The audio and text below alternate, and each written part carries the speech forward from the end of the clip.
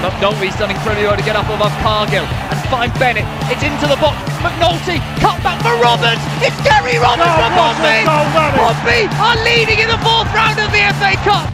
Mark McNulty, but a good chance by Doyle. For McNulty on the edge. Mark McNulty scores for Pompey. Smashes it past McCormack. Won by Doyle.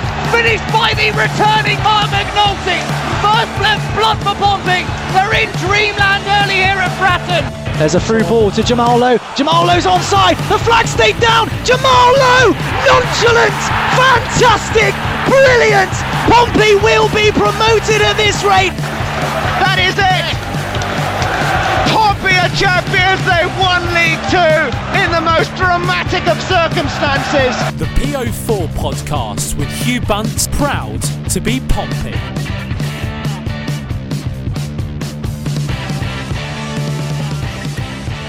Hi Pompey fans, and welcome to PO4 Podcast episode 127. Well, it's 4 points from 6, but why is it all so unconvincing? Joining the podcast today is Andy Mitchmore. How are you, Andy? Hello, Bunce. Yeah, not too bad, thank you, man. Yeah, it's undefeated week, but as you say, it's a weird vibe at the moment, isn't it? In that we've come away from 2 home games undefeated, picked up a few points, but there's still murmurs of discontent on social media. It's probably a fair way of putting it. But yeah, it's nice to be here. As always, lovely to see you looking so dapper. I'm just sad for the listeners that they don't get to see you. Oh, you're literally stroking your beard in a beautiful button-up shirt with a Peaky Blinders haircut. It's just a strong look, if I'm honest, bud. Let's not try and get the listeners to try and get this all out in video content because they'll be sorely disappointed after that review. But joining us as well is Freddie Webb. How are you, Freddie? Not so bad, thank you, Hugh. Yeah, always nice to be on. I saw both Pompey games live, which was nice. But yeah, there's even though it was 4 points from 6, there was definitely a lot to discuss. Even though, there's murmurs of people not being very happy, and there are reasons for it, which we'll get into. Yeah, there's a lot of reasons, isn't there? But we're going to get into that bit generally. So, all right, let's just get into this. We seem to be in the business talk of getting into it, boys. So, first of all, we're going to review the win against Bolton. Following from that, we're going to talk about the rather disappointing lack of finishing in the 1-1 draw against Cheltenham. And then from there, we put out to you guys. And thanks for everyone for messaging in. You guys know it. It makes the show, and we all really appreciate it. And we said to you, 4 points from 6. Is that good enough for Pompey's last 2 games? And finally, we're going to preview the game on Saturday against Harrow. Right, let's go, boys. Let's kick it off at Bolton. All 3 of us were there. The atmosphere was pretty dead, to be honest, at the back of the Fratton end. We were trying our best to raise the levels, but it was one of those games as well. Maybe a bit of nervous energy around the ground. We knew that we needed to get a result against a team that were also struggling. One of the other leakiest defences in the game. And the first half, Andy, let's be honest, was a pretty drab affair, wasn't it, at both ends? Yeah, it looked like a very mid-table clash, didn't it? You wouldn't say that either side looked overly troubled defensively, but that is mostly because there was a lack of quality going forward from the other 2 sides. So, I mean, Bolton hit the post, didn't they, in the first half? But I think Bazunu had it covered at the near post. I'm 99% sure that he would have made the save if it had been on target. But yeah, other than that, it was a fairly low-key first half. I think Curtis had a header at the back post, didn't he, that went wide. It didn't really get near it being a threat on goal. And yeah, it was a pretty ordinary first half. It was functional. Again, you could tell that both teams were low on confidence, and I don't buy into the idea that Pompey should have just gone hell for leather and sort of all-out attack and set ourselves up for potentially a failure. But at the same time, it was all right with me that it was kind of the first half scoping exercise, and then they were improved in the second half. So I mean, yeah, we had the Bolton shot that hit the post, the near post, that Bazunu save where he pushed it onto the bar that we were pretty much dead in line behind. That was, really, really good save from Bazunu. But again, it's a shot from distance. Just a pretty flat first half, wasn't it, to be honest? But yeah, it was a bit of a scoping exercise. Cowley's obviously noticed a couple of things they could exploit in the second half. And then Pompey, for me, looked better in the second half than they did in the first. But it was functional, unspectacular. But at least, that first half was a clean sheet, and they got to go in and reassess at the break. Yeah, it was definitely. And that save from Benzunu from Afolayan was really quite a lovely save, actually. You could see from behind the goal, there's a little bit of swerve on it, and he gets a really strong hand to push that onto the bar. But it was very unexciting start to the game. And Freddie, you just want to touch on the midfield partnership, because I thought that Tunnicliffe and Williams together really looked quite pedestrian in the centre, and the two there in the centre midfield. It's really bad, obviously, that Tunnicliffe's been taken off, and we've heard that he could be out for an extended period of time now as well. So it's another player that we've potentially got in the injury room for a while. But the introduction of Louis Thompson onto the pitch to play in the centre there really made a difference, didn't it? Oh, absolutely, yeah. I thought Thompson had a great game. Probably one of the contenders for the man of the match when he came on, and that's hard to do, especially being a sub. He did the simple things very well, sitting back a bit deeper and winning back the ball effectively. He did that incredibly well. Laid a few passes off to Williams, who was given a bit more of a free role to go forward. But yeah, the Tunnicliffe and Williams partnership, even though I would have expected better, considering both of them have played for the same team for an extended period of time when they were at Millwall. You'd expect Williams to sit back a bit, just focus on the linking passes, and then they've let Tunnicliffe have a free role with a box to box, but it didn't work, unfortunately. And yeah, that added to the fact that Pompey had a very drab first half. So did Bolton. Both sides didn't create anything in the first half, but they didn't impose themselves. And it's another game where Pompey didn't really play well for the full 90 minutes, and that is definitely frustrating people. I was going to say, I just love the idea of us having an injury room, Hugh, that you've suggested there. You said that Tunnicliffe has joined the injury room. I like that. The idea that all of the injured players are just forced to sit in a room together, like, in a waiting room for doctors where you're trying to figure out what's wrong with all the other people in the waiting room, particularly fun in a sexual health clinic, and trying to figure out, what everyone else is there for. So I quite like that idea, Bunce. I think we should implement that. I like the analogy there as well, speaking from a vast amount of experience from yourself. Oh, weekly, mate. Riddled. It's better to be safe than sorry, Andy. Better to be safe than sorry. Maintain health in all aspects of your life. Of course it is. Mental and physical health. Indeed. I don't know if this is the point to mention this stuff we're doing for Mind. Maybe we'll do that later on rather than maybe wrap into the podcast now. Yeah, that's not a good segue for that at all. Absolutely not. We need to be a bit more respectful than that. Exactly. Well, okay, no, the injury room, that's fair enough. I suppose you could call it Pompey Purgatory, just waiting to be allowed back onto the pitch once they're cleared for physical games again. But Freddie, just going back to the actual game itself in the second half, I thought Pompey came out quite brightly in it. They sort of started implementing the press a bit more, which was good to see. And you could see that it also helped raise the crowd a little bit. Just these simple things, chasing down the ball, making Bolton play in the lower third and stop them playing out the back as easily. Did you see the goal coming before we get onto it? Did you see those improvements on the pitch? Yeah, it was obvious that, again, the halftime team talk worked, and the Pompey players are a bit more aggressive, and it shows in the stats as well. Pompey averaged 9.86 passes allowed per defensive action. With that, the lower the number, the more intense the press is. And that number rose steadily from the second half. The press was more intense after the goal, which is more interesting for me. It showed that the players had a lot more confidence when Marquis scored, and then they kept on top of them and limited Bolton a lot. They offered nothing going forward in the second half because Pompey played fairly well in the press and off the ball, and that's what fans have wanted for a long time, haven't they? I think that was the best 45 from Marquis that we've seen in quite some time. He linked it together. I mean, the goal obviously was a nice finish that, again, to be brutally honest, live, I thought he'd completely shinned that and it was a complete fluke finish. But upon watching it back after the game a couple of times, it looked very intentional. So, yeah, absolutely credit where it's due. But even aside from that, I thought his movement off the ball and his pressing and forcing up the Bolton defenders into mistakes was good. Created another couple of chances for himself that couldn't quite convert. But I think, yeah, it was the best 45 I've seen from him for a decent period of time, which was, reassuring at this point in the season where we've potentially got a bit of a lack of depth in that role. Yeah, probably since the Sunderland game. Yeah, in the second half, I think the thing that worked as well is the quick play on the ball. The quick play on the ball actually worked this time because we've seen it before where Hackett or Harness were trying to play the ball, a through ball too quickly, and they scuffed it, so the final ball was bad. But for Marcus's goal, it was lovely build-up play. Romeo from the throw, Hackett with a lovely crossfield pass to Curtis to the left-hand side, who literally few touches, got around the fullback, and then just drilled it across the penalty area. And good movement by Marcus to get ahead of the defender like he did in the Sunderland game when he scored from the free kick. That's one of the things he is good at. He's very good at those first touch finishes, which we've seen. And yeah, if we try and provide more, if Pompey try and provide more chances like that, then they might be able to score a few more goals.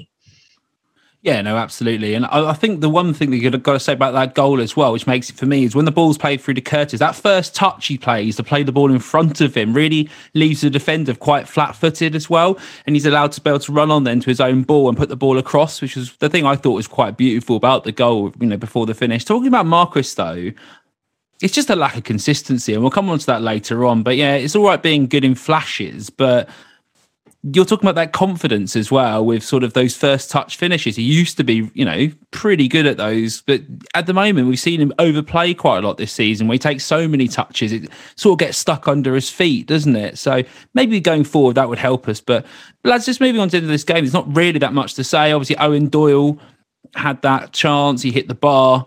And also, I suppose, another thing to say is that Pompey legend Lloyd Isgrove made an appearance at right back, which failed miserably. Yeah, and the Lloyd Isgrove derby. I mean, it's not every day you get to play in that, is it? I hope everyone felt suitably honoured to be part of such a big occasion. Yeah, I think the other thing to say was how well observed the silence was at the start. It's something we mentioned last week about the importance of it actually being a silence rather than a minute's applause on this occasion when it's, Remembrance, and it's the nearest league home game on a Saturday to Remembrance Sunday. I think I heard literally one clap. It might have been even from the away end or down that end of the stadium, and it was absolutely impeccably observed, except obviously people who were behind the stand in the Fratton end and who were still chatting away, but everyone at their seats was absolutely spot on, and that was reassuring and, to be honest, more than I expected. So I was pretty chuffed with that.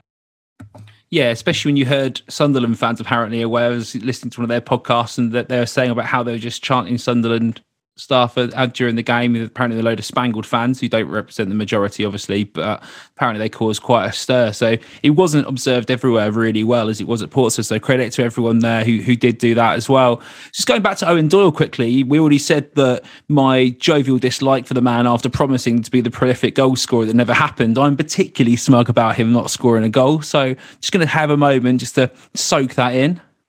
All right, let's move on. Is there anything to do with the Bolton game that we want to talk about before I move us on to the lovely game against Cheltenham? Roughly about it, really. Again, Bolton barely created anything. Their XG was 0.38, which is very, very poor. Very poor. Yeah, they hit the bar 3 times, but really the only shot that actually did hit the bar that was troubling was Afro Lyons, which Bazunu managed to save very well. The rest of them were covered, I think. So yeah, defensively, we played very well. The pressing was good. A couple of the plays going forward were reasonable. And yeah, I thought they deserved that 1-0 win. Are we feeling too flat for Guess the XG on this one for Pompey? Fred hasn't just said it, has he? No, Guess the XG comes later. I've got a decent one for it, I think. It's a feature, Andy. It doesn't come in the middle of it. It's its own feature. Sorry, how could I possibly, how could I misjudge the situation so badly? It's always the main feature of the show, Andy, as we know. Exactly.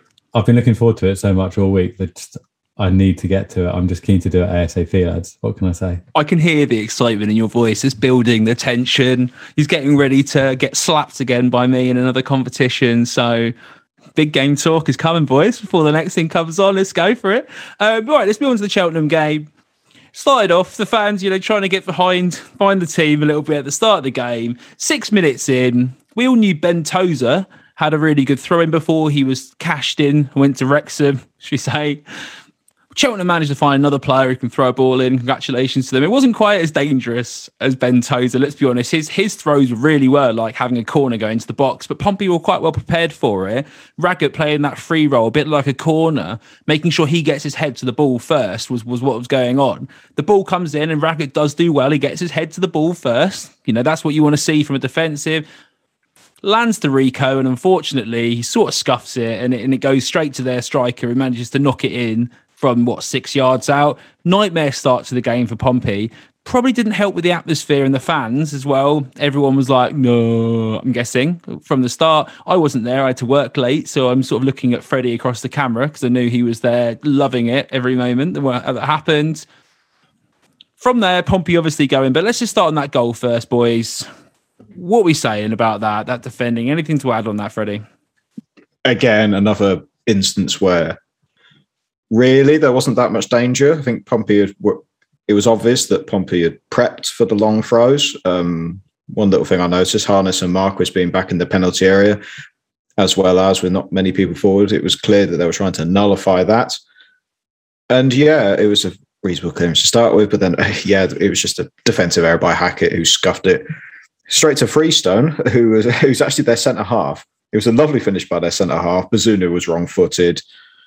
And yeah, it plays into that narrative that the opposition in a lot of games, not just under Cowley, but under Jackett as well, that the opposition don't seem to need to do very much to get a golden opportunity to score. Whereas Pompey, it's very labouring, and we'll talk about their labouring attacking work in a minute. Yeah, it's going to be a key point to talk about, isn't it? A lot of the listeners have also messaged in about it. Andy? Yeah, I think we don't want to pile too much on Rico for the mistake because, as we said last week, he's been one of the best players in the last couple of games and has come on absolute leaps and bounds. I think, to be honest, Bazunu's positioning for the goal was fairly poor, having watched it back a few times now. I think he's preempted that the Cheltenham player is going to use the overlap, the man they had on the far post, and he's gone sort of a half split step too far towards this far post. And I think if his positioning is right, he probably gets a hand on that. But again, being one of the strongest players this season, as the season as a whole, so not going to pile on. But yeah, very preventable goal, which is very frustrating. I feel like we say that occasionally on this podcast. But yeah, I do think there were two. Well, the first mistake was obviously by Rico Hackett, which, it happens. It was compounded by a smaller mistake from Bazunu, but you can kind of see why he has preempted the ball out wide. He's got caught off balance, as Fred has said. That split step just happened at the wrong time. I mean, in the ball, it doesn't actually go in that far from the centre of the goal. It's not as if it's into the side netting or anything, which I think he'll be disappointed with it anyway from a goalkeeping point of view. But yeah, shoulda, woulda, coulda is what it is at this point, right? Yeah, exactly. And then obviously he redeems himself. We go up the other end of the pitch. Ball comes into the box. I think it's Harness onto Romeo, who puts the ball into the box there. It's a nice little cross. Marquis gets the flick on back. And I don't know if he was trying to flick that into the goal or what he was trying to do, but he managed to flick the ball backwards. Comes to Rico Hackett. He hits it sort of into the ground, doesn't he? I'm going to say that's an intentional finish. What a quality little play that is, boys. Well, obviously not, but every goal goes in, it counts. Nice finish, redeems himself. Doesn't even really celebrate. I saw said in the Portsmouth News that he wasn't happy with how a team were performing, and they're already one goal down, so he didn't really celebrate the goal particularly well. I think Lee Brown ran over to him. He looked like the most excited player on the pitch out of the Portsmouth players there, with a little bit of a come on, and he was just sort of walking away. But it sort of shows, doesn't it, at the moment, there isn't much confidence in the team going forward and scoring goals, and I'm still not convinced with this sort of three up top and Harness playing wide. I'm really not convinced with it. Freddie? I wasn't convinced with it either, to be honest. I think I think a lot of players in the team are looking at it very results-based orientated at this point, and again, rightly so, considering how Pompey have played. So really, they were frustrated with going 1-0 down to Cheltenham in the first place. Getting the equaliser for them was probably the bare minimum. So that's why probably Hackett didn't celebrate. He wanted to get the ball back in possession, restart the game as soon as possible. Reasonable finish by him. It was strange from where I was stood at the back of the Fratton end. It was a strange finish. I didn't expect it to quite go in. And yeah, another thing, I think the Cheltenham keeper Scott Flinders spilt the ball a tiny bit beforehand, and I'd seen him do that for York City and against Pompey many times, and he hasn't got any better. So thankfully, Portsmouth have had that one bit of luck there. Did he play for Palace? Butter Flinders, as I remember him being called by their fan base. I think he's played at England under 21s as well. Yeah, Butter Flinders, mate. When I saw him starting in goal, I was pretty happy, to be honest. I've not ever seen him put in a good performance in any team he's played for. So maybe I'm not watching enough Cheltenham games, but I just don't really rate him as a goalkeeper. 8 games for Crystal Palace, Hugh. That is pretty impressive niche knowledge to remember one of those 8 games when he's played about 440 over his career, and those 8 at Palace stuck out for you. That's impressive, man. Yeah, well, what can I say, boys? What can I say? That's just the sort of random knowledge I bring to the podcast. But moving on from there, second half performance, you can't doubt the effort from the lads. They came out and they really tried to sort of generate more attack. They got on the ball a little bit more. But at the end of the day, of watching it back as well, we don't look like we can score. And as Freddie said earlier on, and as Andy said as well, to be honest, and I'll say it as well, why not? Let's make all three of us. It's really hard for Pompey to try and convert any chances. We need we need hatfuls of chances, don't we? Even to get a decent shot on target. I mean, Joe Morrell in the first half had a strike. I thought that was a little bit unlucky. Curtis had an opportunity again. I can't really see Pompey scoring many goals in this formation, and we'll come on to it a bit later, but have we sacrificed any sort of attack going forward, which we had in the previous, earlier on in that three at the back system, to going back in the day, back to that Wigan game where we sort of had a couple of shots on, and against Bolton, luckily one of them went in, and exactly the same in this game. Is it a situation, boys? The fact is we're never going to score playing this four at the back formation. We can't sit here so vociferously for the last few weeks and say we need to be playing four at the back, three at the back isn't working, and then just because we draw a game 1-1, go to we need to be playing three at the back, four at the back isn't working. Like, make our mind up. I still think four at the back is the way to go at the moment. The hand is forced a little bit from that respect. I think we're still creating the clear-cut chances at the time. If you look at the Bolton game, we created enough chances there to score more than one. I mean, Curtis had a decent chance where he couldn't get the ball out from under his feet. There were other attempts that we had that on another day you'd expect to go in. I don't want to give away my guess the XG too much, but there were other opportunities that, there were really good chances to go in. That was less so the case with the Cheltenham game, although there were some chances late on. I thought the Cheltenham game was a little bit more open late on, in that you could have made a very good case for either team nicking the game. And then by definition, I guess a draw was a fair result. Whether or not that is what we should be aiming for at the moment is another question. But I think a draw was a fair result for the game. But I still think we're creating enough chances in the last couple of games, to be honest, and we definitely did against Accrington the game before. It's just, for me, that the conversion is the issue. But, I agree with you, Andy. To be honest, Cheltenham, Cheltenham, Pompey did have enough chances. It was just a lack of quality, basically. Even small things, overplaying the ball was a big one. I think one of the main problems going forward for me is they had to rely a lot on crossing, which, we said that under Kenny Jackett, didn't we? So we have to bring up the criticism here, don't we? It's only fair. Simply because they weren't playing the ball quickly enough to play through Cheltenham's defence. So by the time Pompey got the ball in around the penalty area, Cheltenham had compacted. They'd filled it, so Pompey had to go wide and try and switch to play and do crossing. It wasn't that they were too slow in possession around the penalty area. It was also, it seemed like every single player needed an extra touch.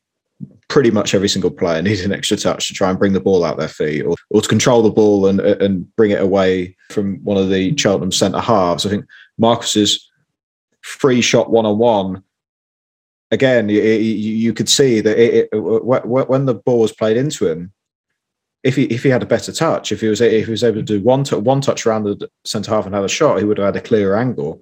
But by the time it got stuck under his feet, he had to bring the ball out of his feet. The gap had cleared, so it was an easier save for the keeper.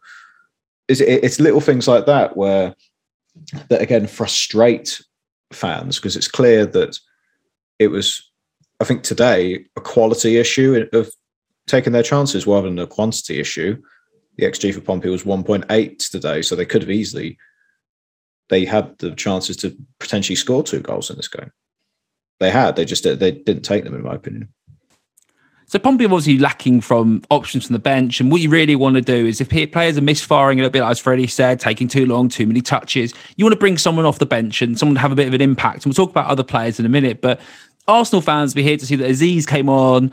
Freddie, what kind of impact do you think Aziz made? Is he the kind of player who can come on and maybe get the passing going quicker, get it out of his feet quickly, a bit more like Joe Morrell does in that sense in the middle, and try and get Pompey ticking at a quicker rate and maybe create some more chances? I think it's definitely an option. From the quarter of an hour I saw of him, he seemed very lively. It was obvious that, I think the big thing we said earlier was touch and control, and Aziz definitely has that. He was able to bring the ball away from the Cheltenham defenders much easier. Had a curling shot that was quite easy for the keeper to save because he didn't put the power on it. But yeah, I don't think any other player would have been able to find that shot from there, which is something.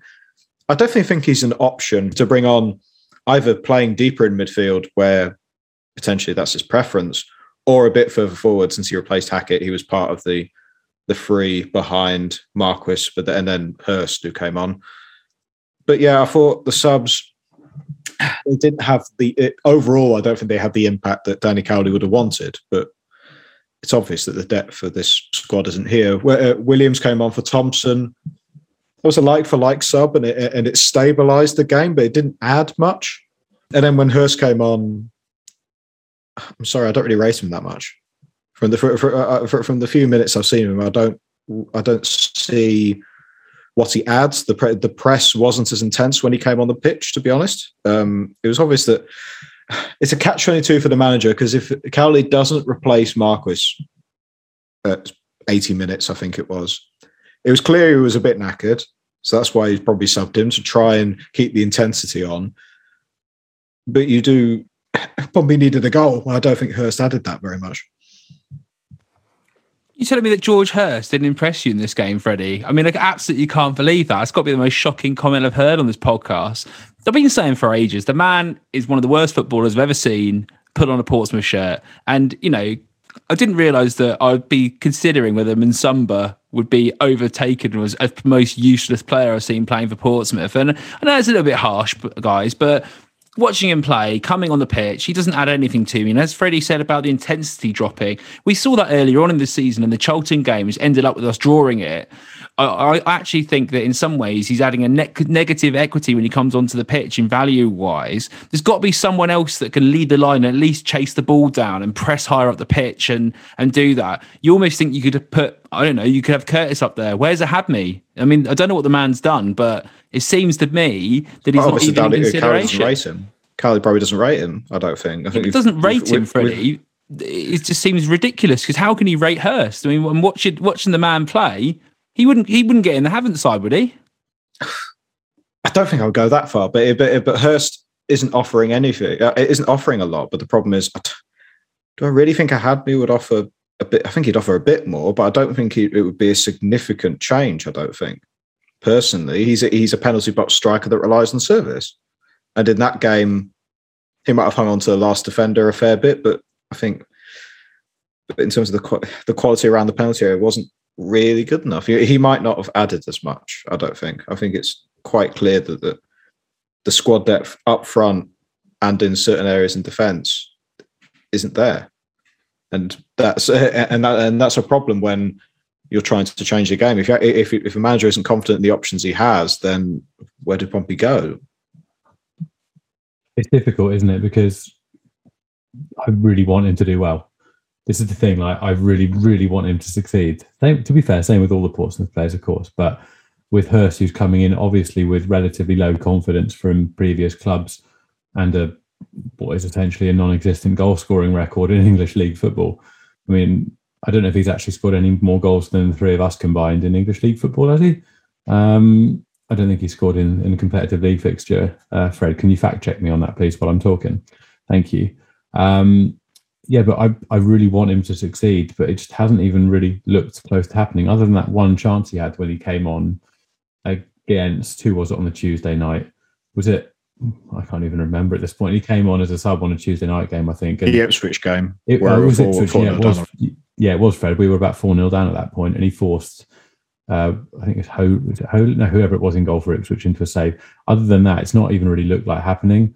What you need is some sort of, again, I'm going to do my weekly cricket shout out. One of the new big stat things in cricket is sort of match effect, and players now get, there's a value that's, I think it's calculated by the cricket analysts, so CricViz, and they analyse the net run gain or net run loss a player causes on a match-to-match basis from their fielding, their bowling and their batting.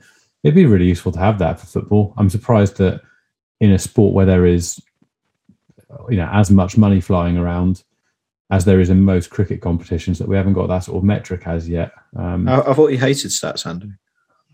You know my job, right? My entire job revolves around stats. I just get aggy on the podcast because this is supposed to be me not doing my job. I know for you, Portsmouth is your job now. For me, this is my downtime when I'm not teaching people, the depressing truth about the effect of COVID-19 on mental health and strokes. This is like feel goods. So, what I'd quite like is a bit of, happiness away from stats, but they certainly have a means to an end here. That's a metric that would be really useful.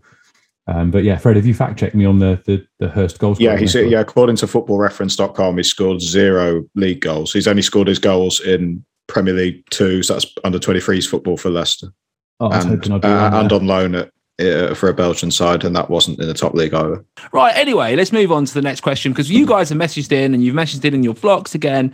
Much appreciated, guys, and we're going to try and get to everyone's comments and questions. And we asked you guys, is 4 points enough from Pompey's 2 home games?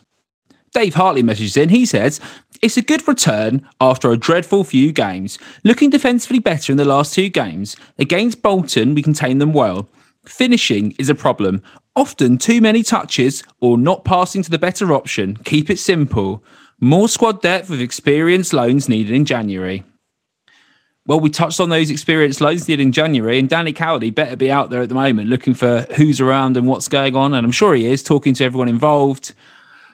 I mean, yes, we have solided up the defence. And let's be honest, when you're conceding 4 at home against Ipswich, something needs to be done, back to basics. And I suppose from that space, we have actually improved on that, generally going, at the back. So that's one thing I think we can give a little pat on the back on in this sort of rather drab performances, that we have actually managed to only concede 1 goal in 2 games. So yeah, there's a positive.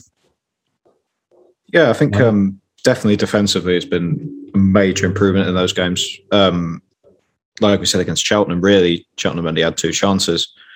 But for the majority of it, the key blocks were made, and the back 4 has definitely helped solidify things. And I think the main problem, the movement from the midfielders around the back 4 isn't very good.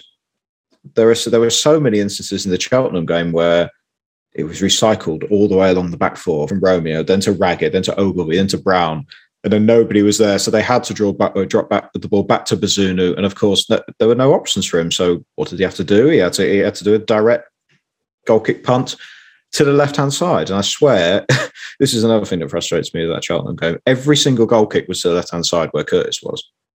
We criticised Kenny Jackett for the same thing, about it being one-dimensional. If the movement off the ball in possession around the centre halves isn't very good, Pompey can't play out from the back, and then they have to do the goal kicks to the player who, on average, has better aerial duels. But it was obvious. It was easy for Cheltenham to defend against. They double marked Curtis after a while, and that was it. And it made some of the build-up play look quite lacklustre. So yeah, I do think going to the back 4 was the best idea to start with. And overall, considering how bad Pompey were against Ipswich and Rotherham, 4 points is fairly reasonable. The problem is they're playing sides that would finish in and around mid-table where Portsmouth are. So really, 4 points is okay, but it's not inspiring, I don't think.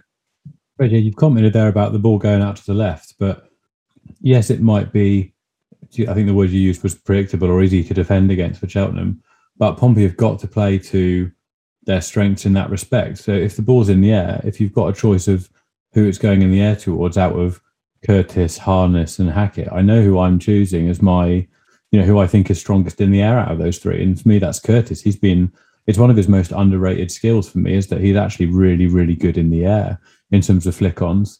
And I agree that, yeah, it's nice when we play it out from the back in terms of Bazunu playing it short, and then we get nice structured build-up play when that happens. But we have created chances from those long balls forward from Bazunu. There was one, again, it was in the last couple of games, where it was a long ball forward and the opposition keeper, again, it might have been in the early stages against Ipswich, I can't remember, maybe not. The opposition keeper came out and completely made a hash of it. Oh no, it was when Curtis had the shot cleared off the line, wasn't it? Was that from against a long ball? Stanley, yeah.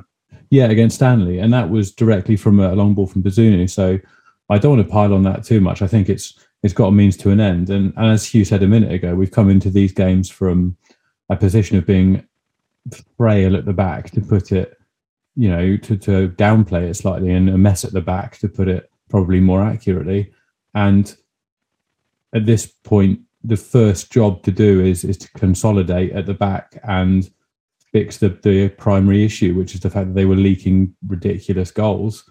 And they've done that, other than the one against Cheltenham, and that's going to happen from time to time. So, yeah, I don't want to agree with you too much, Fred, because that would negate the need for both of us actually being on the podcast now. Oh, I was going to say. I mean, the hell would froze over if that happened. But yeah, I don't mind the direct goal kicks. It's just that when it becomes one-directional happen like that, and it happens too many times, we've criticised Pompey sides several times for that. So we have to do it here, don't we? We have to bring it up. We can't ignore that. No, I completely agree. I think the fact is it's not a bad outlet occasionally to mix things up and do that, so you're not predictable the other way around. But if that becomes predictable completely and it goes to Curtis, and I always felt a bit bad for running Curtis under the Kenny jacket. People who've been listening to the podcast for years now will know that, because I don't want to see Curtis with his back to goal standing near the touchline having to receive the ball like that, because genuinely I actually want him to be in positions to score more centrally, which is where he's looked better at the start of the season, really, not playing hanging wide and trying to head the ball back in. For me, it's not the way forward. But yeah, if it's pragmatic enough, then yeah, let's go. Pompey in Canberra messages in. He says 4 points from our 2 home games isn't a bad return, but the performances are more of a concern. The holes in our defence and lack of cutting edge up front means we are going to continue to struggle unless things change. We just don't have a strong enough bench to change a game. Absolutely. We're talking about that earlier on, talking about the different impact subs we can have. We don't have any really at this moment in time who are making a big difference, especially up top. And at the moment, Danny Cowley is going to have to try and work out some sort of way of keeping that back four that works so we can defend, but also trying to get players on the ball who are actually going to score. There's only so much time we can sit around going, it's going to click, it's going to happen. Hopefully it does, boys. But at the moment, I'm sort of crossing all fingers and all toes.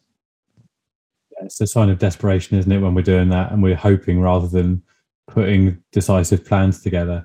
I just wanted to quickly not contradict, but disagree with Fred again, just to really keep us on our toes. You said that Cheltenham only had 2 good chances. Or there were only 2 moments when you felt like Cheltenham might score. I thought there were 3 or 4. I jumped up in the air a couple of times thinking that we were about to concede. There's obviously the goal we did concede and the Vassell chance that really should have been scored even in Sunday League, and thankfully he scuffed it wide. But there was more than one other occasion in the game where I was fairly confident we were about to concede and then had an absolute moment of relief when we didn't. I don't know, Fred, if you disagree with me.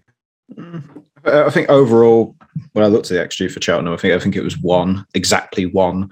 So those are I think if we're looking back from the game, those are the only 2 major chances. But speaking of that Carl Vassell miss, it's time to bring back the bit of the podcast which you all love and Andy's favourite bit.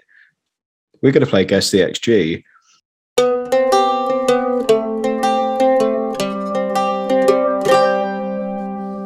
Guess the XG.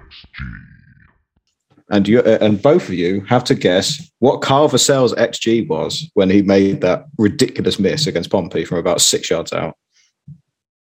Can I just jump in and say that this afternoon I dropped my external hard drive at work and it broke and I lost about 3 terabytes worth of data, and I still felt happier then than I do now. You can re-download your poor mate off the internet. Don't worry about it. Mate, you can't. Actually, I'm not going to go down that road. Pass. Freddie, back to you. All of the thoughts I've got to say back to that, all of them would cost me my employment. So we are going straight back to Freddie with an introduction to Guess the XG. So you're ignoring Guess the XG because of that? No, let's get into it. Do you know what? I'll go first in this one. I think the XG for that goal was 0.7. Oh, is this just for the one goal or for the Pompey for the whole game? For Carl Vassell's shot that he missed from 6 yards. Oh, I see. Well, I seem to remember that Marquis missed one from about a yard out. Or we know it was a pullback and he took a touch, and we discussed at what point Guess the XG actually happened, because it must have been like 0.9 when the ball was played back to Marquis, and then you claimed it was like 0.5 or something absolutely mental. So based off that, the Vassell chance was more difficult than that. So if you're telling me that the Vassell chance was more than 0.5, then you are just using a completely flawed metric, IMO. So I'm going with 0.42 for the Vassell miss. And the winner is Andy Mitchellmore. Suck it, Bunce. Again, I think the XG is wrong here, to be honest, because I thought Carvassel should have buried it. He should have buried that chance completely. His XG for that shot was 0.31, which I think is harsh, personally. But yeah, Andy's so it's 1-1 in Guess the XG now, in case anybody's doing a tally at home. Bunce is actually crying into his microphone. It looks like he's about to get an electric shock from all the water of the tears. Bunce, how are you feeling, boy? I'm gracious in defeat as always, Andy. You know, I'm not going to whinge about it like you. I'm happy and I love Guess the XG. So, Freddie, thank you for doing that. And I got your text, it. mate. That's not what your text said just now. I haven't got enough time to text at the same time as hosting a show, not like you, mate. All right, thanks, Freddie, for Guess the XG, and hopefully next time I will be less ambitious with the result. But, okay, let's go. Jack Chapman messages in. He says, 4 points is better than nothing. Cheltenham game was so frustrating as we had plenty of opportunities to finish the game off. The Cowleys need to look at some attacking options in January because we aren't hitting the back of the net enough. Marquez isn't having any luck at the moment. Is it the fact that he's having bad luck at the moment, or is it the fact that he's not consistently putting in performances? Well, you said earlier about he can sort of, it seems a bit hot and cold almost. I can't remember exactly what the phrase you used, but it was something along the lines of some flashes of goodness and not consistent. But in a striker, in a number 9, all you really need are flashes of goodness, because it's those individual moments, those split seconds that get him on the score sheet. And I mean, you've mentioned earlier that the options are fairly limited aside from him playing up top at the moment in terms of the squad depth. I'm a massive John Marquis advocate, you know I am, and I think a lot of the grief he gets is fairly unfair, even though there have been runs where it's become pretty close to the point of saying that we need a bit of rotation here. I do think it is coming good for him in that he's scored and assisted a decent amount in the last few games. Again, if he's got the confidence to be trying the little flicks like the one he did against Bolton, my only concern at the moment is his motivation. I'm thinking to score or to play well for Pompey. It would be understandable if that motivation would be to stick the middle finger up at the fans. And as a fan, that is a really unhealthy motivation for my players to want to score. And I could be completely incorrect here, but in his position, getting some of the grief he gets, that would absolutely be my motivation, just to stick a finger up at the fans and say, actually, you. And I don't know if that's the healthiest motivation for a striker at my club to have, even though I don't blame him in the slightest for having it. I think the point there is, are you referring to the goal celebration there that he's doing with the sort of cup the ears to the fans, Andy? Yeah, partially involved in that. That is certainly part of my thinking. It's not the only backing to that being my opinion, but it's definitely one of the supporting factors. Yeah, can't blame him for that at all. It's normally away players you see doing that at the Fratton end. I mean, an ex-Pompey player, we've seen Owen Doyle do it for Oldham. I'm pretty sure we've seen maybe Michael Smith do it as well. We've seen other ex-Pompey players really who don't like the club very much anymore do it. And I've got a concern if we've got players who are currently playing for the club who potentially don't really like the fan base either because of the crap they're getting on the social media channels. And yeah, it frustrates me a lot. Forgotten Pompey Goals message in. He says, Harness, Marcus and Curtis are now into the 3rd season together and still have zero chemistry playing together. They look like they never played together. Big change needs up top. One positive note is Morel and Thompson partnership looked great last night. Freddie, they do look pretty good last night, don't they? So are we going to say that with them going forward, maybe we can create something? But we look solid in the centre midfield. Maybe defensively that helps. It helps us keep possession and tip the ball over. But how are we going to get the front lot actually firing and scoring? Is it just sit on our hands and hope it comes good until January? My first point with the midfield duo, I think it's very balanced. I do like it. I think Morel's probably one of our best signings. I know the goals and assists aren't there, but my God, it's obvious that he's a very good player just by watching him. The ability sometimes to drive play, but also have that grittiness to win the ball back. He did that several times in this game. And I think Thompson, the more he plays and the more he gets used to 90 minutes, I think he's a good partner for him because even though Thompson is more defensive than Morel, he can still dribble fairly well. He can still drive play, which helps. So having 2 balanced centre midfielders like that should help the front three and the striker in that regard, because they should be able to support them, give them out balls, etc. But I do agree that I don't know what it is. Sometimes the front three, it doesn't click as well as it should do. It seems that they either play too slow in possession So the defence compacts, then we have to go wide and cross, which sometimes works, sometimes doesn't. Or we play too quick, or they try and play too quickly, and the final ball isn't as good. And the only way for that balance to work is just sitting on your hands and hoping, really, because there's not many other options for that midfield free behind the striker, or indeed the striker, to change it. I think the only player you'd bring on is Aziz. It's clear that Cowley doesn't seem to want to bring on Jacobs at all, which I think he needs some more minutes to see what you have. It's a big contract just to leave on the bench, so I think you have to evaluate him before maybe potentially moving him or not. But I think that's where the frustration comes from. It's that there are similar patterns from under Kenny Jackett's tenure to now. There are similar patterns, not entirely the same thing, but there are similar patterns of Pompey's attacking players labouring a bit more to get their chances than the opposition, and sometimes that reflects in the XG, and sometimes it doesn't. And I think that's where the main frustration is coming from, I think. And last point on Marquis, statistically, I think we know, statistically and by watching, I think we know what he is. He scored four goals this season, and his XG is 4.05. So he's converting the chances he's getting, basically. He's not on an unlucky patch. He's not taking his chances. He's pretty much just over a 1 in 3 striker in League One, I think. And that's where he is. He suits the play better than any other option we have in terms of the pressing, and his 3 assists accounts for that. But it's not. I don't think it's surprising that fans are wondering what other options there are. Put it like that. And that's a good segue, because the George Hurst Appreciation Society messaged him. He says, the simple solution is to play George. Lord Hurst will bag in a hat-trick when he starts in the next game.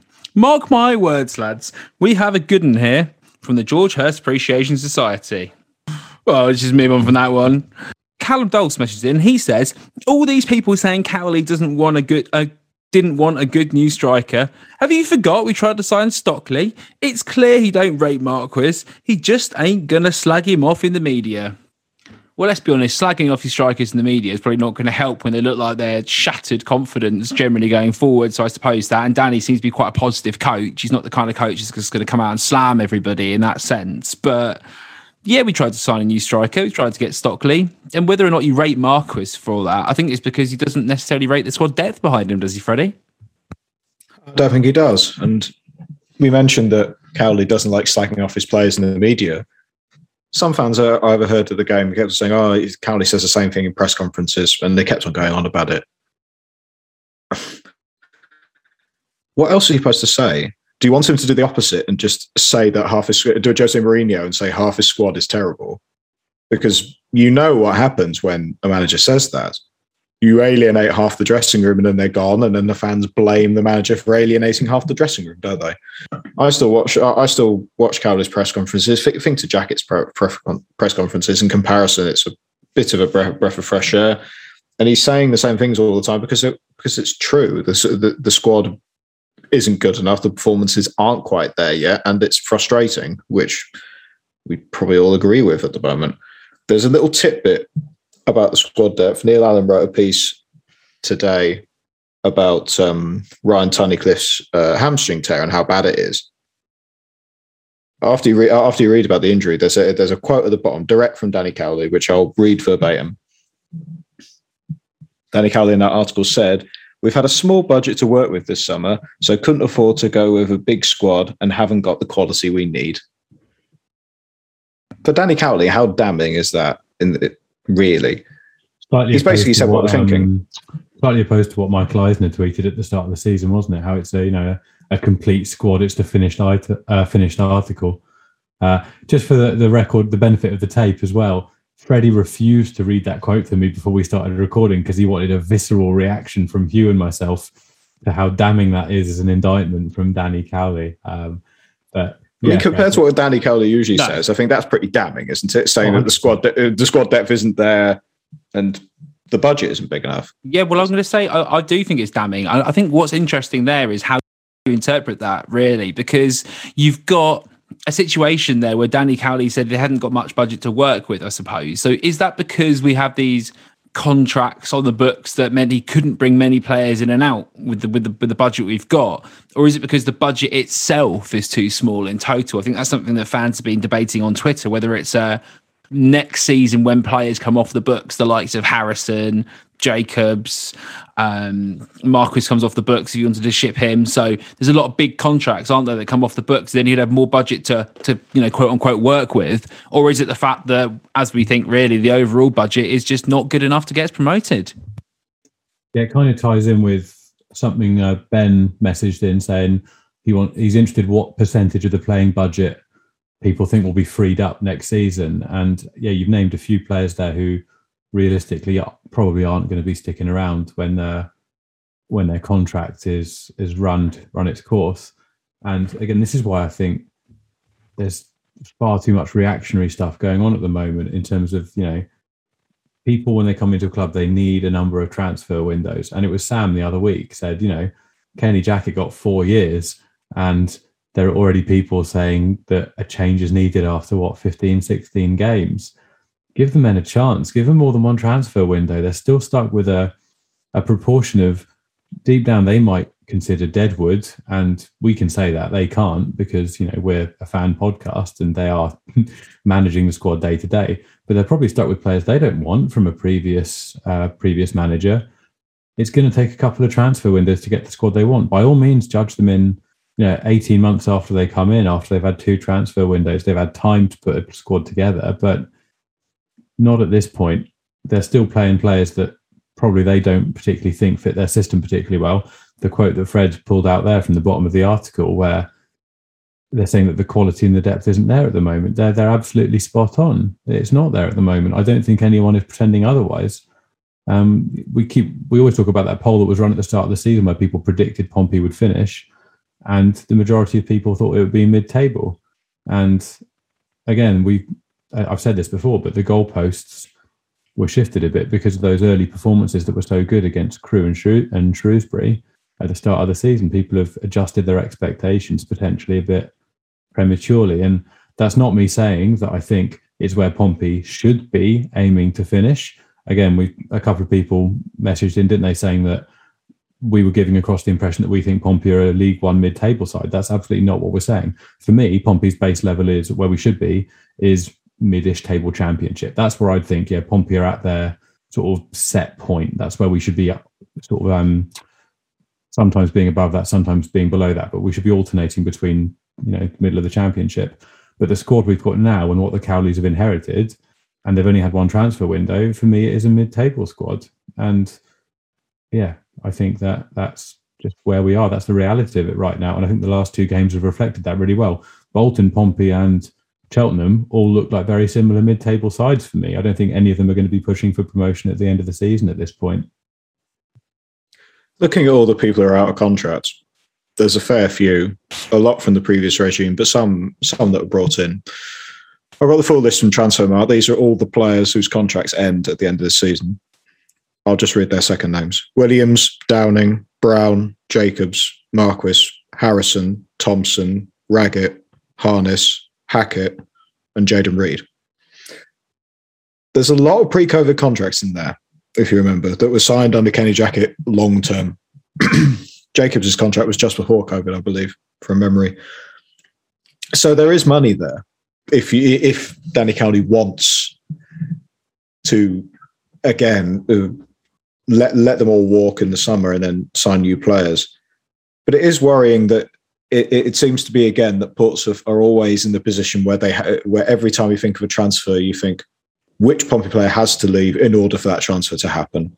And again, that's a frustration that's been with the club for a number of years now, even before COVID. Joe messages in, he says, 4 points to the start. It's unacceptable that the start has taken so long into the season.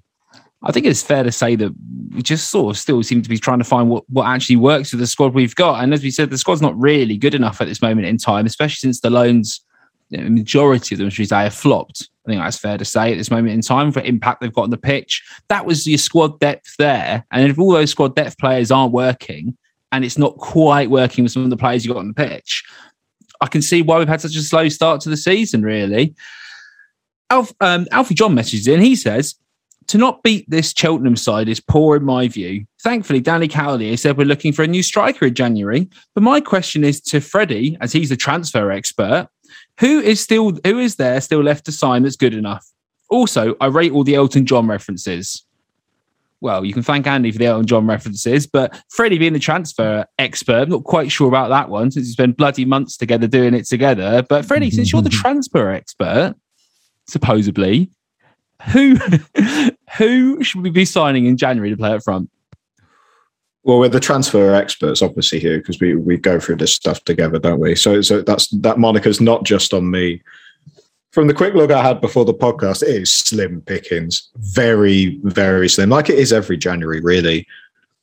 I'm trying to remember the last significant Pompey signing in January. And me and Andy were talking about this pre-show. We basically said it was Steve Seddon or Andy Cannon, and probably Steve Seddon takes that in terms of a loan. Out and out strikers, I really didn't like what was on offer, to be honest. There are some strikers that aren't getting that much game time, like Jack Marriott, for example, who you think, he's got pedigree at League One level. But really, there's not a lot out there. One player who I do like, not a striker, but will aid creative chances, is Dylan Bahambula from Oldham Athletic. Excellent player. Right winger, so Marcus Harness will move into the 10 if you go with the 4-2-3-1 anyway. Wicked dribbling, fairly reliable crossing, helps with the press in your face, and he's got 1 year left on his contract. So Oldham have got a choice of probably either keeping him for the season and losing him for nothing because League One and Championship sides will be after him, or selling him for something. But again, like we said earlier, I think to be able to sign a player like Bahambula, even though he's in League Two, Pompey would have to move somebody on, and that's the frustrating part. But yeah, Bahambula's on the top of my list, even though he's not an out-and-out centre forward. He definitely helps deal with the some of the creative problems Ports have been having. Yeah, I think that's not a bad shout, to be honest, Freddie, with there. And again, looking at strikers is quite difficult. I think off the top of my head, I'm just thinking of goal-scoring players you could sign. You've got to look at someone maybe from Matt Jay, maybe from Exeter. If you're going to spend a bit of money, might not be a bad shout. Already got 9 goals this season playing for Exeter. I don't think this side's going to spend any more money, mate. I don't think in January. I think they're going to try and shuffle around the depth a bit. And I think that's about it. I think that might be a bit too negative, but I don't see who Pompey are going to sign in January for a fair bit of money. I just don't know who's available, and would Pompey spend that money? No, I agree. So. Who do we need? And who can we realistically sign is going to be another question, really, isn't it? We're going to spend bloody ages going through data and messaging different people we know, all different clubs, to try and work out where we can shop in the bargain bin. Because at this stage, I think that's fair to say at this moment in time. Maybe the club turn around and make a statement signing like I was talking about just then. But most likely, let's be honest, it's going to be shopping at Wilkinson's rather than anywhere nice, isn't it? A sad but probably accurate analogy, I think, there, Bunce. I was going to say, on the Elton John stuff, I was having a look after the pod last week. He's literally got a song called I Guess That's Why They Call It the Blues. And we didn't pick up on that, which is either a very good thing or a very bad thing on the three of us, depending on whether you think Elton John is a good artist to be a fan of or not. I know your words at Hugh were he's shit, I think, were last week. So I think we know where you stand on that. But yeah, we missed an opportunity there. Well, look, some fans are moaning about the atmosphere at Fratton Park, quite rightfully. But what we could do then, Andy, if you wanted to go with this, and I'm going to play along with it, with the Elton John line, what we could do is we could start playing goal music like Fleetwood, but instead of Captain Pugwash music, that's why they called it the blues. When we concede, don't go breaking my heart. When we score, that's why they call it the blues, or whatever it's called. Sorry, the atmosphere of Fratton Park's already been bad. We don't need goal music to add to that. If we lose full-time music, sorry seems to be the hardest word. I think if we start playing goal music, I'm going to start a new club, and we'll go from there, really, to be honest, because I think all will be lost if we start playing Elton John music when we concede, when we score. Elton John FC, mate. That's it. We'll just get down to Baffins and start the club again. Manager. We can only sign players who have got John as the surname. Collinson, that could be a good one. Same for players as well, right? Yeah. Colin St. John used to play, didn't he? What other ones have we got? Freddie, do you know any players of the surname John we can bring in? Declan John. Stern John. Oh, he's a scammer. We can't have him, surely. No, we really are grabbing at straws. We move it on. This is just dreadful. What are you talking about? This is the kind of content that people crave. This is the content fans call out for. Elton John Weekly. There's Kyle John, is a academy player at Everton. We could bring him in. Nicola messages in. She says, "I feel a lot less negative about it than most on Twitter. Apparently, frustrated again. But I think that comments that only Thompson and Morel were any good are unfair, and I've seen a fair few. Braggett, aside from completely losing Vassell when he embarrassed himself, was good. Won everything in the air. Romeo is also good. And I'm the first to criticise when he's being a petulant child, but Curtis worked his bollocks off, and was our biggest goal threat going forward. In brackets, he could have done with tracking back better though. Morel covering him more than once. Yet again, no finish." I think that's fair to say. I think Romeo's looked pretty decent at right back, isn't he, Fred? Oh, it's one of the better signings that Cowley's made. I think he's probably one of the better right backs that Pompey have had in a long time. He's better than Nathan Thompson, better than Callum Johnson. It's quite clear he's championship standard, in my opinion, in terms of defensively and going forward. And the link with Marcus Harness will develop over time. The only problem is, since he's on loan, when his contract expires, that's another hole that Bournemouth need to fill. And yeah, well, Kieran Freeman can play there. He's fairly solid, but he doesn't offer as much as Romeo does. Jack Wright messages in. He says he's concerned about the slow build-up and how we're playing. It generally baffles me. Would be good to hear if anyone has a theory into why it's a good thing. Well, if it's working with the build-up play, you don't want to just be punting balls forward aimlessly. So I sort of understand that. But this moment in time, we seem to be sort of stuck in a culture change where we're not really quite sure whether we're playing the build-up, whether we're putting it long, what's going on. I think it's fair to say that Cowley wants to play possession-based football, but not necessarily a slow build-up, what he'd call more passing with purpose. Would you say, Andy? Yeah, I think so, Hugh. There was... when he first started in the job, he said he wanted to play quick attacking football, which, I'm sure every manager says when they first come to a new club, to be fair. It's like a buzzword, isn't it? That's what Kenny said, wasn't it, at Leyton Orient? Yeah, that's one of the funniest things I've ever read. That was great joke. But yeah, I think what Fred said earlier about not the Accrington game, what Fred said earlier about the Cheltenham game was how it slowed down once we got into the Cheltenham half and then resorted a little bit to crosses into the box. And those crosses can be useful. Like there was one from Curtis that was really dangerous that went past the far post. And in the Accrington game, we looked really dangerous crossing in from the wings. But those crosses in from the wings in the Accrington game were from where play had been a bit more stretched beforehand. So there was more space in the box. And that's what looked like it was a bit different in the Cheltenham game, in that it was more a case of slow the play down, get the ball into the mixer, hope the pinball drops for you, and you can lash it in from close range. And it was, slightly less inspiring on the eyes, wasn't it? But I think in terms of the slow build-up play, it just seems like after a few iffy games defensively where we've been caught out and stretched, they've very much gone back to basics and having a decent structure to the side and doing things a bit more methodically and less spectacularly, and being very functional rather than spectacular, or trying to be solid rather than spectacular. And it's a very thin line between that and just slowing the play down so much it becomes predictable. And potentially they were just on the wrong side of that line against Cheltenham. Joe Bryant messages in. He says, question for the podcast. With Cowley prioritising a central defender and a striker in January, what names do you think realistically we could acquire, whether it be on loan or permanent signings? I'm just going to caveat this quickly. Everyone is literally reaching for what players we should sign, strikers, central defenders, whatever. It's the start of November, people, right? When we lead into December, we spend a lot of time researching this, developing this, speaking to people, and we will come out with our transfer window podcast. We do defenders, goalkeepers. Probably won't need a goalkeeper one this year, but hopefully not anyway. And attackers. And we'll spend a lot of time researching it. But what I will do, Joe, is we'll throw you a little bone here. because I gave Freddie 20 minutes to come up with some ideas. So, Freddie, what central defenders in the 20 minutes I gave you to prep before this, when I sent you the message, do you think we should sign in January? God, that was also a shocking 20 minutes trying to find central defenders that were at least realistic to get, because I looked at League One a fair bit and I saw names that I liked, names like Michael Ihekwe, that type of thing. But I'm looking at them and going, why would they move to Portsmouth? There's no reason to, because Pompey are a mid-table side now. Their stock's dropped a fair bit. So I don't see why many players in League One, why would they swap to Pompey, really? Unless they sold on the vision, I suppose, like Morel was.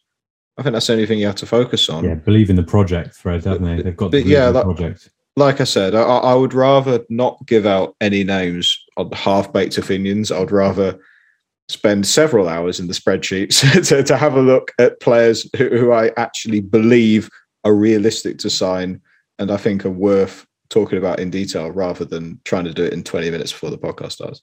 Fred, if we never said anything that was based off, half-baked opinions, it would be a very short and a very quiet podcast. That is what I base most of my content on this podcast on, is stuff that I say, and then as I'm saying, I think, actually, Andy, that's probably a load of crap. But I've committed by that point, so I stick by it. But most of our opinions are half-baked, aren't they? Sometimes literally, in the case of some people on the podcast. Naming no names, Fred. No comment on that, right? All right, thanks, Joe, for messaging in. Much appreciated. Gary Marble messages in. He says, firstly, love the pod. Cheers. It's always nice to hear, Gary. Glad you enjoy listening. Appreciated, mate, for listening. Secondly, week after week, you talk about giving Danny Cowley 3 years, etc., etc. I think we're talking about 3 transfer windows, but let's carry on. What is it you see that convinces you that the man can produce something for us? I don't trust his recruitment. The football dream he paints simply isn't transferred to the pitch. His substitutions are the same week in, week out, and they've achieved absolutely nothing. Kenny Jackett got 4 years because he won football games. Not enough over a season, unfortunately, but we were up there. I can't see any redeeming features or anything that makes me believe he can get us out of this division. He seems out of his depth and full of hot air. Would love to hear your thoughts on the podcast. I think that's an interesting question. I think, first of all, the comment on the substitutes, I disagree with slightly, based off, even just the Bolton game, the fact that Thompson came on for me and that substitute did change the game to a large extent, I thought, in the second half. In terms of why I think we need to give transfer windows here and give time, for me, with Kenny Jackett, we hit a ceiling, and we hit that ceiling pretty early on, and we stayed there. And there was never going to be any improvement on where he'd got us to within 6 to 8 months. With the Cowleys, I firmly believe that ceiling is higher than it was with Kenny Jackett, but it might be the case that we don't reach that ceiling as abruptly or as suddenly. There was an increase in performance very quickly with Jackett, and we sort of, if you think of it like a plane going up to cruising altitude, we went from taking off up to 38,000 feet within about 3 months. I think with the Cowleys, again, I don't want to be going to like space analogies, but potentially we've got a higher cruising altitude, like 45, 50,000 feet. I regret this analogy a lot, but maybe we're sort of gaining altitude at a slower rate. I do think that's a fair point, but I think I've explained it absolutely feckin' dreadfully. But that's why I think the Cowleys need the time, because our ceiling is higher with them. I think there's more of a long-term vision than there was with Jackett, which was do the same things repeatedly and hope the small margins go in our favour more. And that was the same with Jackett within the game, where we try and stay within one goal until the 80th minute and then try and nick something. And it was the case over multiple seasons, sort of between seasons, where you try and finish there or thereabouts and then hope things go your way in the playoff game. And we know how those go. Whereas with Cowley, I think we are potentially better than that, but it's going to take more patience to get there. And that is something that we're not, well, I say we, in the broadest possible sense, as a fan base and as people in football in general who love the sport, aren't traditionally very good at, is being patient.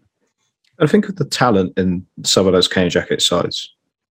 Matt Clark, Jamal Lowe, players who have gone on to play in higher divisions. Ben Thompson. Ben Thompson. There was a lot of wasted talent, wasn't there, really? And most of the fans wanted the change in the first place. We were talking about how excited we were in the summer until that little dip where we realised, oh God, it's the first game of the season. We have only 2 centre midfielders. What's going on? Until then. But there has to be a bit of patience. But I think we're doing a reasonable job on this pod of mentioning the bad bits of this side. And there are a few. And we are mentioning it. And the tactical problems that there are, we're mentioning those as well. But if it helps, look at Pompey's transfers. The ones that haven't done that well, most of them are the loan signings. The key players are performing, in my opinion. Joe Morrell being the big one. Marlon Romeo being the big one. Some of the others aren't. Down to external fractures. Clark Robertson was playing really well until he got injured. Ryan Tunnicliffe started off okay, dropped a bit, but now he's injured. That's unlucky. Injuries haven't helped either. I think Ogilvy's been playing really solid.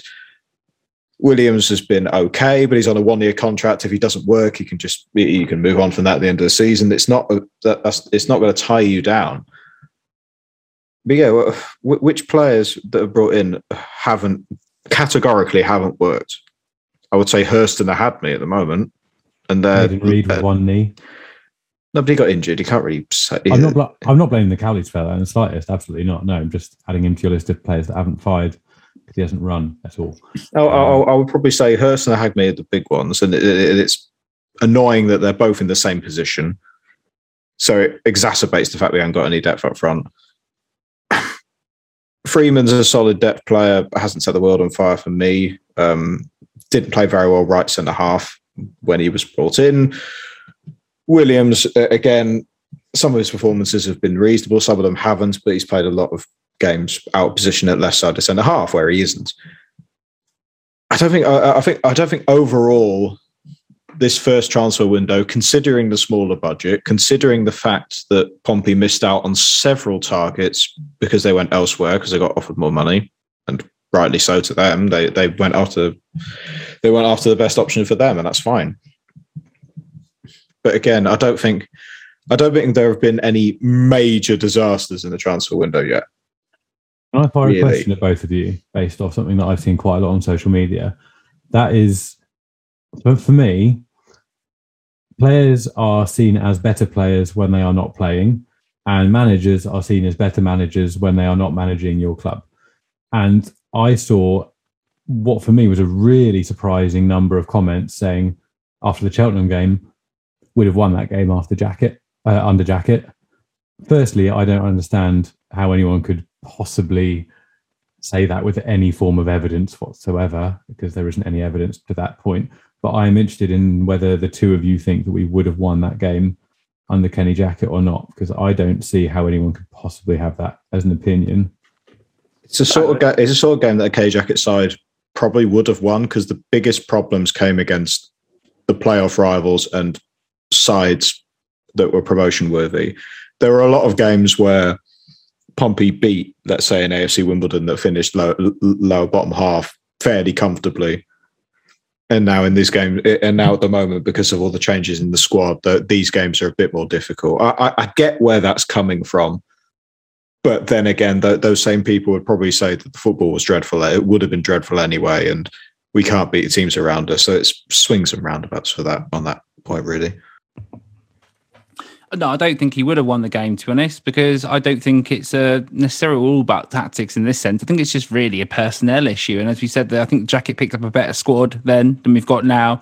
And I don't think, if you look at the way we played, if Kenny Jackett implemented his system in the game that we played there, the result would have been much different, to be honest, Fred. I can't really see a way in which we were playing under Jackett with the players we've got on the pitch right now that would have got any better results than what we got on Tuesday, for instance. So for me, I don't think it would have made any difference having Kenny Jackett in the dugout, and maybe the players would be less motivated. Who knows? But at this stage in the game, I don't really think Jackett's football there would have made a difference and would have made us win the game. One of our listeners, Harrison Smith, is putting on a football game to raise money for Mind. It's going to be on Sunday, the 5th of December. This is kind of preempting it a little bit, just so you guys know, because the details will come out later. But Side by Side FC will go head-to-head against Ask Twice FC under the lights at the Hampshire FA pitch in Winkleberry in Basingstoke. It's in memory of Gail, their mum, who they lost 10 years ago in November. We'll be raising money for this mental health charity, Mind, and we also want to promote their campaign. So just to listen out, we'll produce some more information on that further on, but Harrison doing some great work there to promote Mind, the charity, who we've also done a bit of promotion with as well. So check that out, guys, and we'll keep you updated. Greg mentions in, he says, something needs to give. I'm not a football manager, far from it. I used to believe Marquis was a confidence player. He got 6 and 6 or something last year. But Danny Cowley needs to drop him. Give someone else a chance to redeem themselves. Well, I think that's the fact that, Greg, I think the problem is we don't actually have anyone else to put in. And we've already spoke about the options we've got at the moment on the bench. And who do you want to play up front? Welcome to suggestions, boys. I like that Greg's messaged in without any actual suggestions on who we could play instead. I wouldn't know unless you went whole left field and played, either Harness or Curtis up there with Hackett behind, or with Harness behind, and that would mess up the wing system completely we've got in place at the moment, which is where we're actually most settled. Then, in terms of like knowing who's actually going to start in those positions, although they are a bit fluid during the games, I don't know who else I'd bring in. And yeah, kind of echo your sentiment there, Hugh. But it's squad depth, isn't it? I've got a suggestion. Why don't we go for a front three? Why don't we go Curtis and Harness up top with Rico playing behind him? In a sort of a 2 with the 1 behind. So rather than going so wide, we go to a system again where we play 3 up front, a 3, but we play 2 and 1. What do you reckon, Fred? That could potentially work, depending on how fluid the front 3 is. It worked a bit going forward in the back 3 system. But if they're not moving off the ball as well enough, it can get very central and teams could just compact the midfield and block it. I think that's going to expose Romeo at right back as well, because he's generally he's looked good defending compared as an improvement recently, but I think he is a stronger attacking right back than he is a defensive right back. And I think if you do that suggestion, Bunce, I think you're leaving him a bit too exposed for me. It's worth trying, isn't it? Greg carries on. He said, didn't expect miracles when Danny Cowley came in a difficult situation, but the performances are just dire. It's the first time this season I didn't buy the iFollow pass to watch every game since it was available. And I'm not sorry for that at the moment. Danny Cowley needs time, 2 seasons. Well, I think we've touched on that already, boys, haven't we? To a level of where Danny Cowley goes and what we think about giving him time. Agree with that, Greg. Nice one. Right, let's move on. Let's talk about the next game. Probably got a little bit of a break from their form in the league a little bit here. Harrow Borough are the team that next come to play us at Pompey. Let's be honest, we don't know very much about Harrow because there's barely any data out there. So we're going to try and do this as best as we can. But Harrow Borough, also known as the Gosport Destroyers, beat them in the league 1-0. Maybe if you're a Gosport fan, you might have seen them and maybe should have tried to get you one on the podcast. But, hindsight's a great thing and all that malarkey. But Harrow is a bit of a situation where we can work out, maybe we rotate the team, maybe do some crazy formations. Maybe we try something that I said a minute ago with the 3 players playing in that narrow formation. So we're not going to spend ages trying to go into which players we think are going to be great, etc., because we don't know too much about him, apart from the lovely James Ewington, who managed to score 3 goals against Chelmsford City in their 4-2 win to get this cup tie, this magical cup tie against Portsmouth.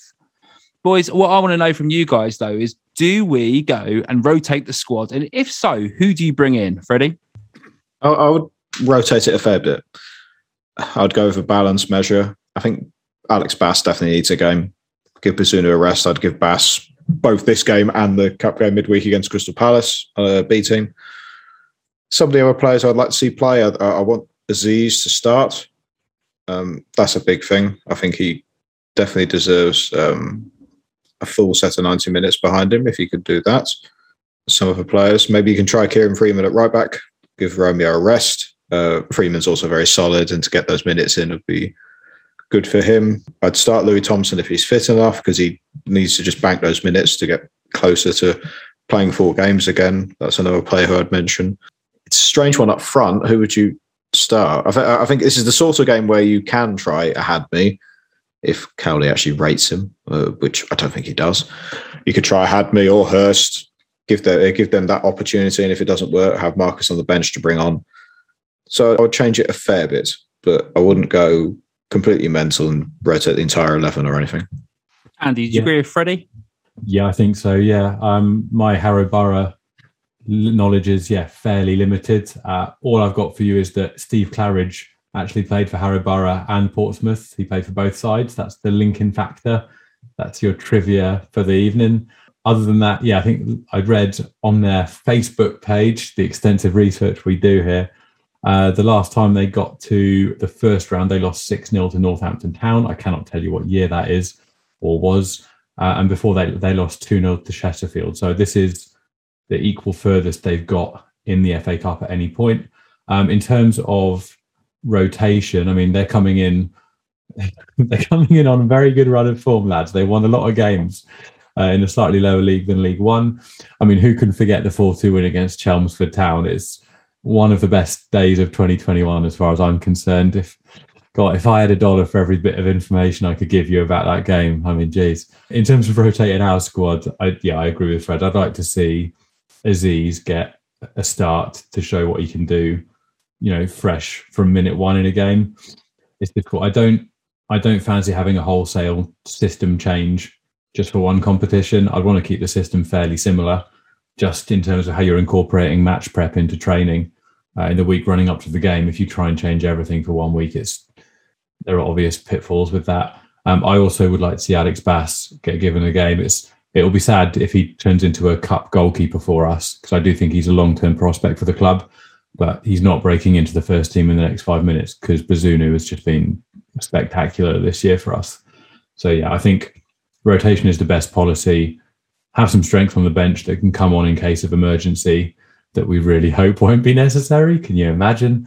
It should be an interesting game. It's one of those ones where you can't really... I mean, how does Danny Cowley win from this? If Pompey win comfortably, he gets no credit. It's what Pompey should be doing. Heaven forbid if Pompey lose, absolute uproar. Although I think most people would probably just laugh because it would be beyond ridiculous. It's kind of a catch-22 for him, I think, and kind of a catch-22 for the squad, which makes it more difficult to prep for, because Harrow are going to turn up. They've got absolutely nothing to lose, absolutely zero to lose. And it's they're playing on a big stage, potentially the biggest game in the club's history. And it's going to be interesting to see what happens. That's all of the information and the thoughts I have on Harrow Borough. This is the first time I've ever thought about them in the 30 years of my existence, I think. So that's been a fun bit of research. Hugh, what do you know about Harrow Borough? What can you add to those diamonds of information that Fred and I have put together there? Not much. I gave you my notes, so thanks for reading those out. But I see what's happening here. Very funny, very funny. Yeah, I know bugger all about them, to be honest. But let's just go anyway to our score predictions. Andy, I want to know your score prediction for the game against Harrow. I predict a hilarious 3-0 defeat. I probably shouldn't do that, should I? No, I'll go with a 3-1. I think we're going to concede, because I think away teams, non-league, semi-professional teams often have a moment, don't they?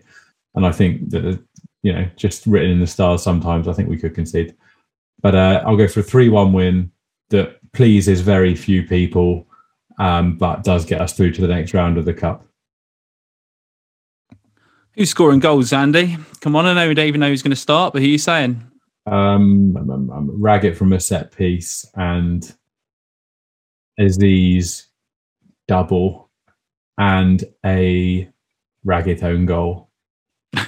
Why not? Which the Harrow Borough then tries to claim because he wants to have scored at Fratton Park. It's a very specific prediction, but we'll go with it.